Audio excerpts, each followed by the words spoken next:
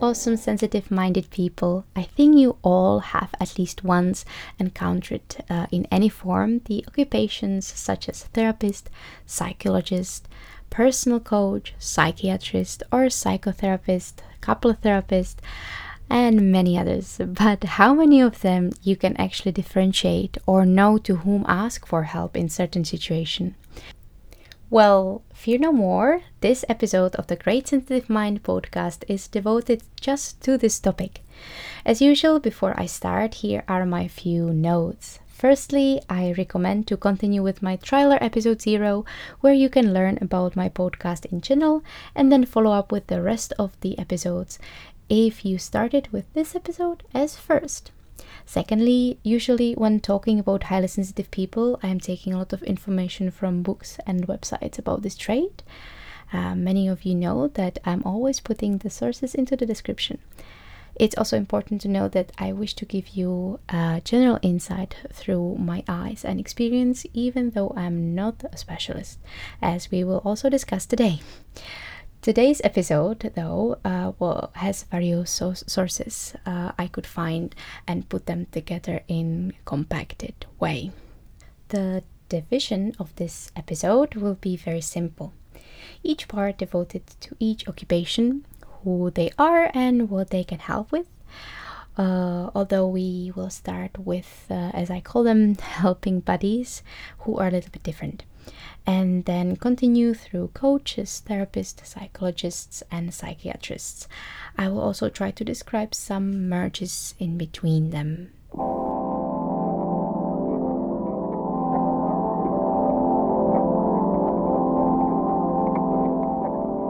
Well, let me say that the whole boxing is a tricky business, and perhaps with some things I'm going to mention, some people won't agree. The most important part is, though, that each specialist should have some kind of education behind his or her occupation, and what even better, some good experience. Sometimes you can also get into a situation that you think you need a psychologist, and he or she will actually recommend a therapist instead.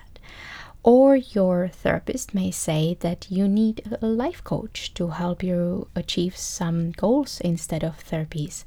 If they are professionals, they should know where their specialties finish and where they can't help anymore. It can also be possible that for some troubles in your life you need therapies, and for others you need a psychologist. Or maybe in this case you will end up in psychotherapies.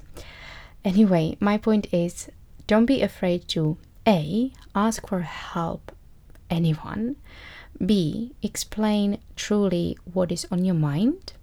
C. Don't worry if you don't find the best help at the first time and try to look somewhere else. Oh, and last thing, before I really start to define, even if you're at the right sofa, the specialist might not be suited for you, and you may realize that you need a different approach, which sometimes is the most difficult moment to finish with someone and search for someone else.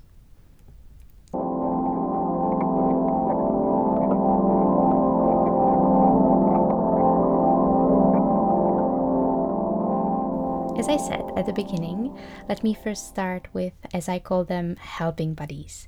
I would also include myself into this category. We are usually having some kind of online place where we want to share our thoughts and ideas. Some prefer written forms, such as blogs. The others prefer audible form, like podcasts, or even videos. Most of the time it is open to all people interested to certain topics, like here, high sensitivity. It is not personalized and definitely shouldn't be called professional. If you want to offer or get help person to person, you should first have some education proof behind that. We should also at least have some other sources, like books from professionals or articles from trusted sources, which we base our thoughts on. I'm also not against myself and saying that helping buddies are not needed. I believe that we still are needed, as we can be the first step to look for further help or to learn something new and maybe explore possibilities on your own.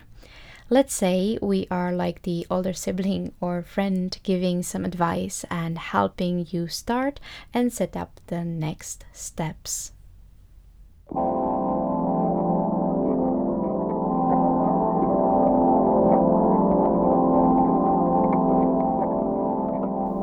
Right, let's continue with coaches.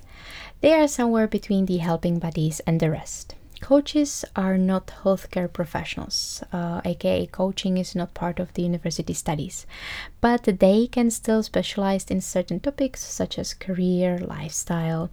They also probably earn some certificates, though, and educate themselves in various courses and workshops about this topic. The objective of coaches' work is to set up certain goals with you in the specific area of your life. As I said before, career, health style, weight loss, change of lifestyle, and identify the current obstacles. Coaches as well focuses on individual actions and results rather than try to identify issues deeper in your mind or subconsciousness. That's the work for the following fellas.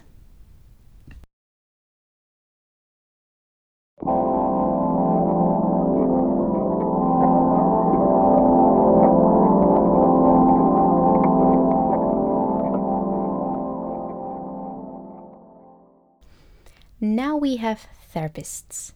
Therapists are licensed professionals, therefore they studied a certain field of mental health support.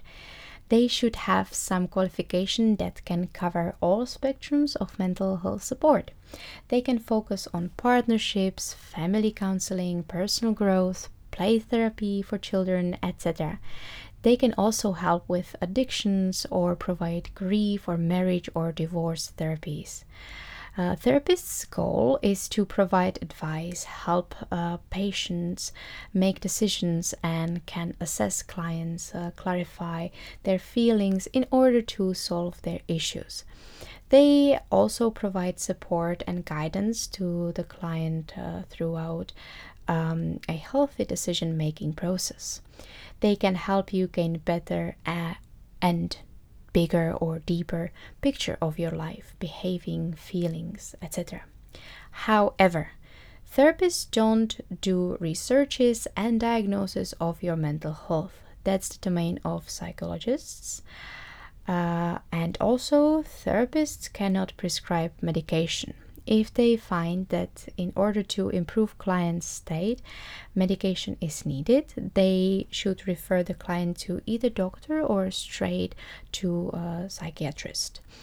You can also come along psychotherapist, who is the therapist that underwent the same training and experience as psychologists. And by the way, guys, I also found the term counselor, which I really feel is the same or extremely similar to therapist. Well, a lot of terms indeed.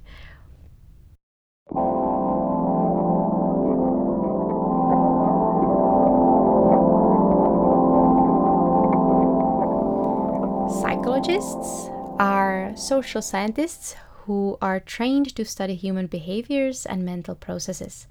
Therefore, they are more academically focused than therapists.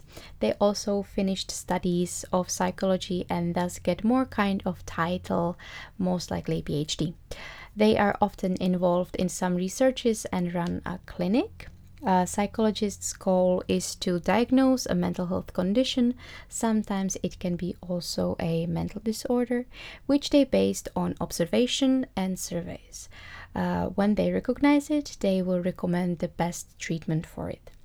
They most likely also work very closely with a psychiatric clinic where a client can be recommended or referred if the medicaments are needed.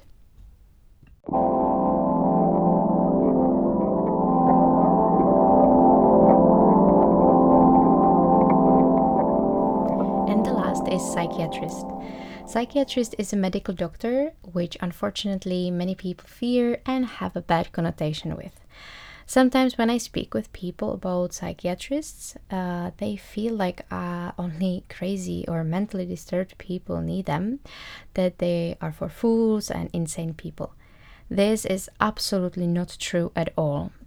As I mentioned before, the previous specialists refer their clients or patients to the psychiatrists when the condition these clients and patients deal with need medicaments to be solved with.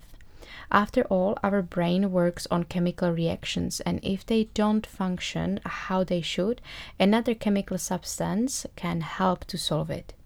I am here honestly in two minds.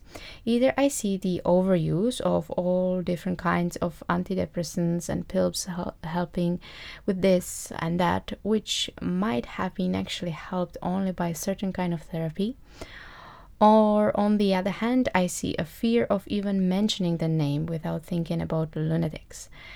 These are both extremes and shouldn't be common in our lives. Psychiatrists should prescribe the correct medication based on their knowledge of neurology and in general internal medicine.